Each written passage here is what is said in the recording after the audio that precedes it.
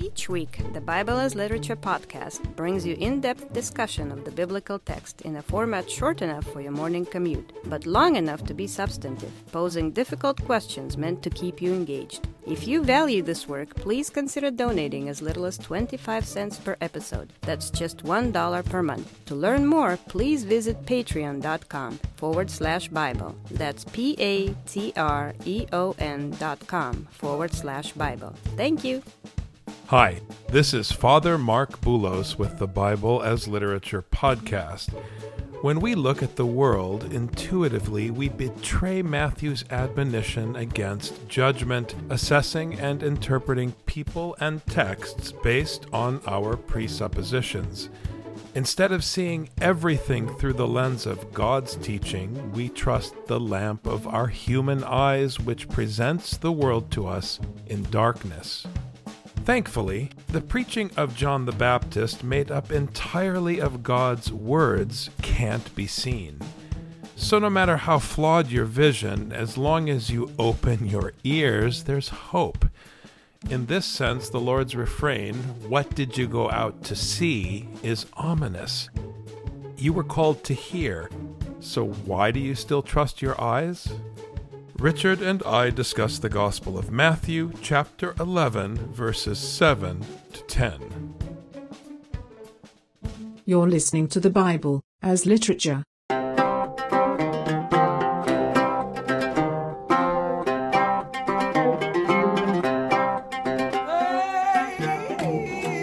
Hi, this is Father Mark Boulos. And this is Dr. Richard Benton. And you are listening to episode 287 of the Bible as Literature podcast.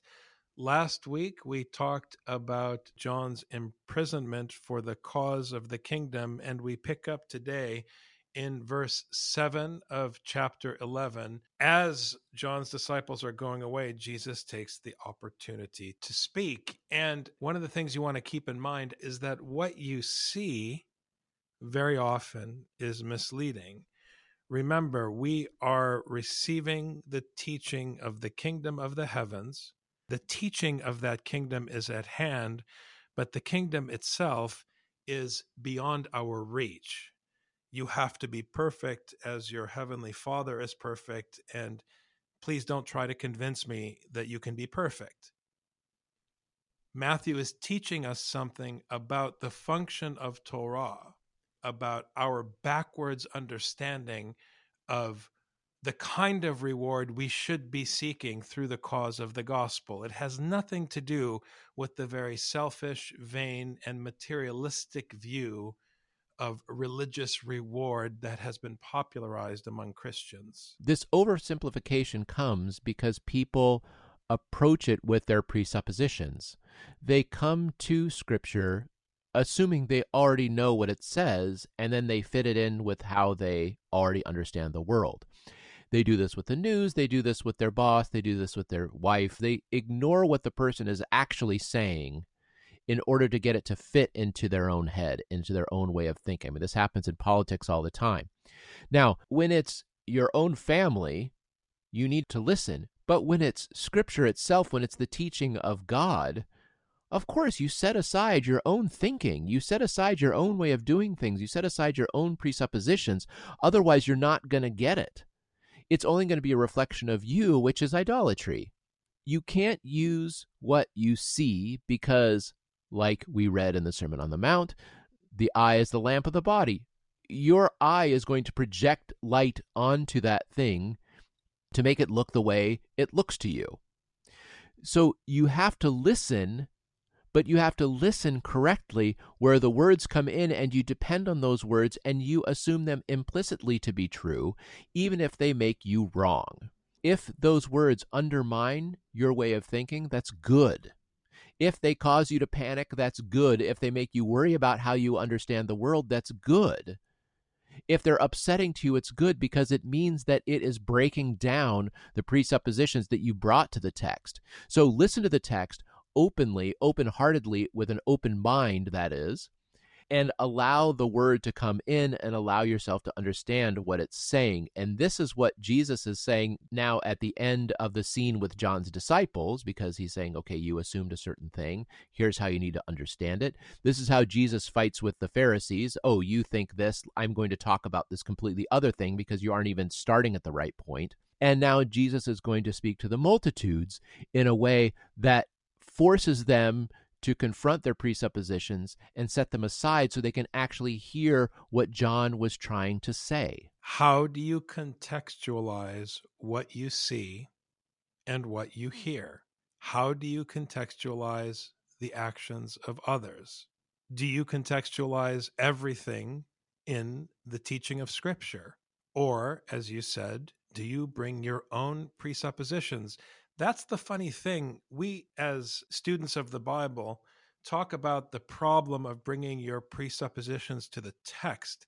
But Matthew, in verse 7 forward, in the teaching of Jesus, is challenging us not to bring our presuppositions to everyday life. As these men were going away, Jesus began to speak to the crowds about John.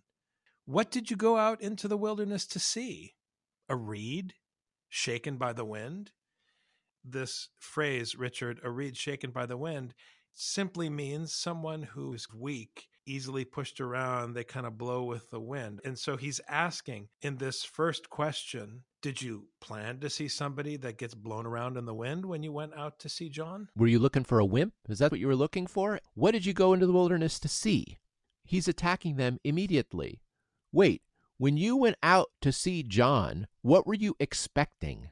He forces them to confront that question, because if they went out expecting something, then they were not in the correct mindset to hear what John actually was saying. First, they had the expectation of what they were going to see, and maybe it was going to be, like you said, this wimp who just gets blown around by the wind. And secondly, it's what did you come out to see? He was teaching a teaching. Didn't you come out to hear? If you were in the right mindset, you would have come out to hear, not to see. But what did you go out to see? A man dressed in soft clothing? Those who wear soft clothing are in kings' palaces. If you're looking for a tough guy, you can't see John as a tough guy. Because in your mind, the tough guy, the king, the ruler, is going to be in a palace. So it can't be. What Jesus is emphasizing is that this is the kingdom of the heavens, meaning it's a kingdom that doesn't look anything like the kingdom that you think of. It's a kingdom without any substance you would assume a kingdom would have. It's a kingdom that's announced by a guy in the wilderness who maybe is more like a reed shaken in the wilderness than like your image of a king. But when you see a reed shaken by the wind, you're thinking wimp, because you don't understand what this teaching means. You don't understand that the power of the one who preaches the word is not his physical appearance. It's not his biceps. It's the word that he preaches that makes him powerful. And you're not ready for this because you go out in the wilderness with your own presuppositions of what it's supposed to look like. And here in verse 8, unfortunately, again, the word ikos, which means house, tis ikis ton vasileon, king's households. What are you expecting when you go to see John? Are you expecting the image of a Roman patrician, the paradigm of the Roman household, which is the king's household? Is that what you're expecting? You're expecting him to be dressed that way? What are you looking for? And then once again in verse 9, alati ex iltate idin. But what did you go out to see? It's a rhetorical device, a very powerful one. What did you go out to see? A prophet? Yes, I tell you, and one who is more than a prophet. He's challenged your presuppositions about a prophet. And this makes a ton of sense to me, Rich, because people tend to be binary in their thinking. You hear the prophetic language and you go and you look for a king or a patrician. You hear the prophetic language and you think of it in terms of human weakness and defeat, stumbling over the cross. Now in verse 9, Jesus is telling you he is a prophet, but it's more than what you expect from a prophet. Exactly, Father. I mean, they come out, and even the ones who are a bit more perceptive might say, well, he is a prophet because he's speaking the word of God. And Jesus even undermines that. He says, no, he's more than a prophet, meaning that you don't understand the gravity, the truth of his words. You come out thinking you know even what a prophet sounds like. But when you think John sounds like a prophet, you're wrong too. You think he's like a reed? Well, you're wrong. You think he's like a king? Well, you're wrong. You think he's like a prophet? Well, you're wrong.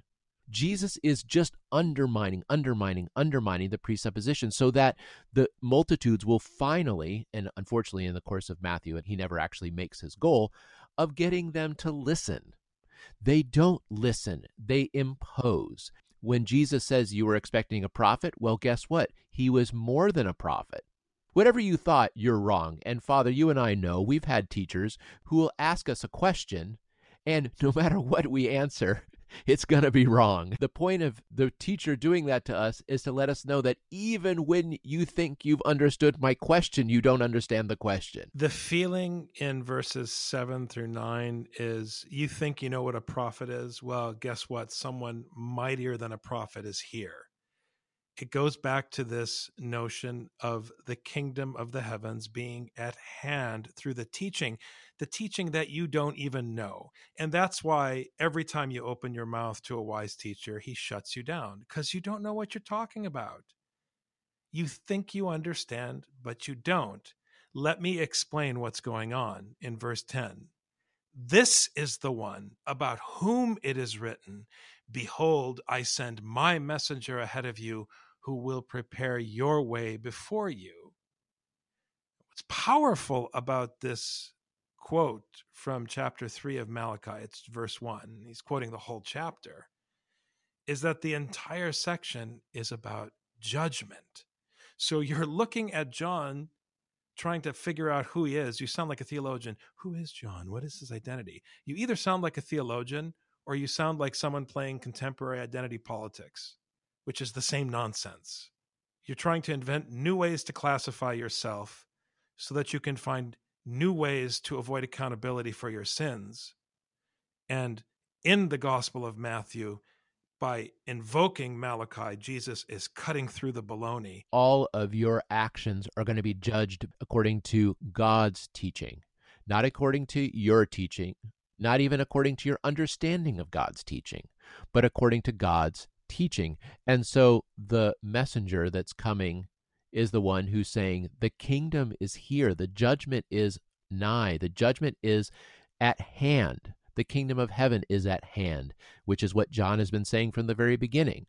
By invoking Malachi, which I think is interesting because Malachi itself means my messenger, my angel, it means that the whole book of Malachi is about this message, and John is coming as the messenger who says the kingdom is coming. Whatever you thought John was or wasn't, whatever you heard, whatever you didn't hear, the most important thing is that he didn't come to give you some good ideas. He came to let you know that the kingdom is here and there's going to be a judgment. So it's time for you to get your act together. It's time for you to listen. It's time for you to set aside all your own ideas and start to submit to this teaching in order to submit to this God to whom you think you're faithful. In fact, your faithfulness will be judged by him, not by you. One of the interesting things with respect to Malachi is that in chapter 3, the people are posing the question, what good comes from following God's precepts? Because we look around, people who aren't following God's precepts are doing just fine. Verse 14, you have said, it is vain to serve God, and what profit is it that we have kept his charge and that we have walked in mourning before the Lord of hosts? Matthew, in his gospel, is addressing this sinful question with the proposition of a reward that is beyond your reach. You're looking for something materialistic, for something worldly. When you ask what profit is there in the gospel, you're thinking about it in terms of mammon, which is condemned in this text. Matthew is challenging you to put stock in the reward in the heavens, which is not a materialistic reward, which is what we were alluding to at the outset of today's program. What is it that you want? Why is it that you think you're submitting to the gospel? How do you understand the cause of the gospel? Do you understand its cause in terms of your personal gain? As though you're dealing with the Lord like a corporate CEO? Let's do business. I give you this many hours. You give me a decent retirement. What is it you're asking of Scripture? What you're asking of Scripture, of course, Father, you and I both know, it's based in our biology, it's based in our own self-interest, it's based on our eyes, it's based on the logic of the world, which is, I know what a wimp looks like, I know what a tough guy looks like, I know what's practical, I know what'll get me where I want to go, and you follow that. It's very simple. I mean, if you want to know who Caesar considers a prophet, go listen to TED Talks. Those are Caesar's prophets. But if you think John the Baptist should be giving a TED Talk about the kingdom of heaven, it's not going to make sense, and he's not going to get very far. He's not going to get 5 million hits, because what John the Baptist is saying is go straighten up and change the way you live. Change not only the way you live, but the way you think about life itself, what you consider life to be, like you think is yours. It's not yours. There's not your life or my life, as you and I know, Father. There's only life. There's life before you, there's life after you, and you just happen to step in the river for a little while, and eventually you're going to step out. But the river is going to keep going. Your place in this world is so insignificant to the judge of the kingdom of the heavens. But to you, he's very significant.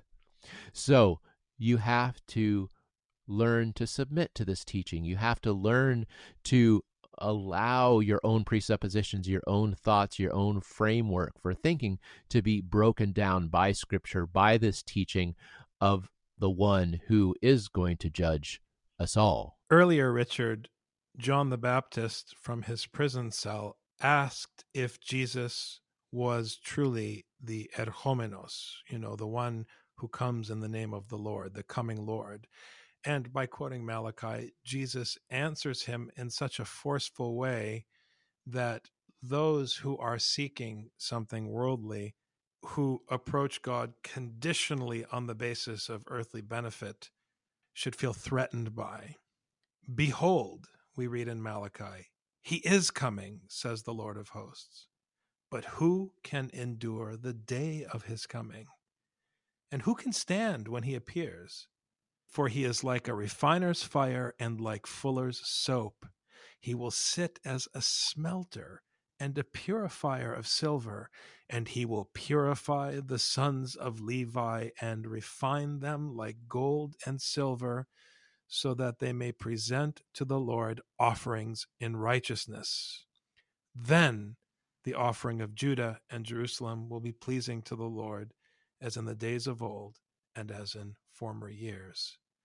What an ominous text, what an ominous warning, that if you don't present the offering that is demanded of you by my teaching, I will put you through a test of fire.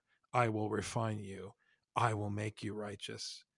And that act of making the subject of the teaching righteous is not a comfortable one, is it? No, not at all. The priests who failed to do their job in Hosea 4 to teach Torah, to teach the correct teaching to the people, and ended up leading the people into sin, now God is going to have to come and purify those priests, and that day is not going to be a pretty one. Thanks very much, Dr. Benton. Thank you, Father.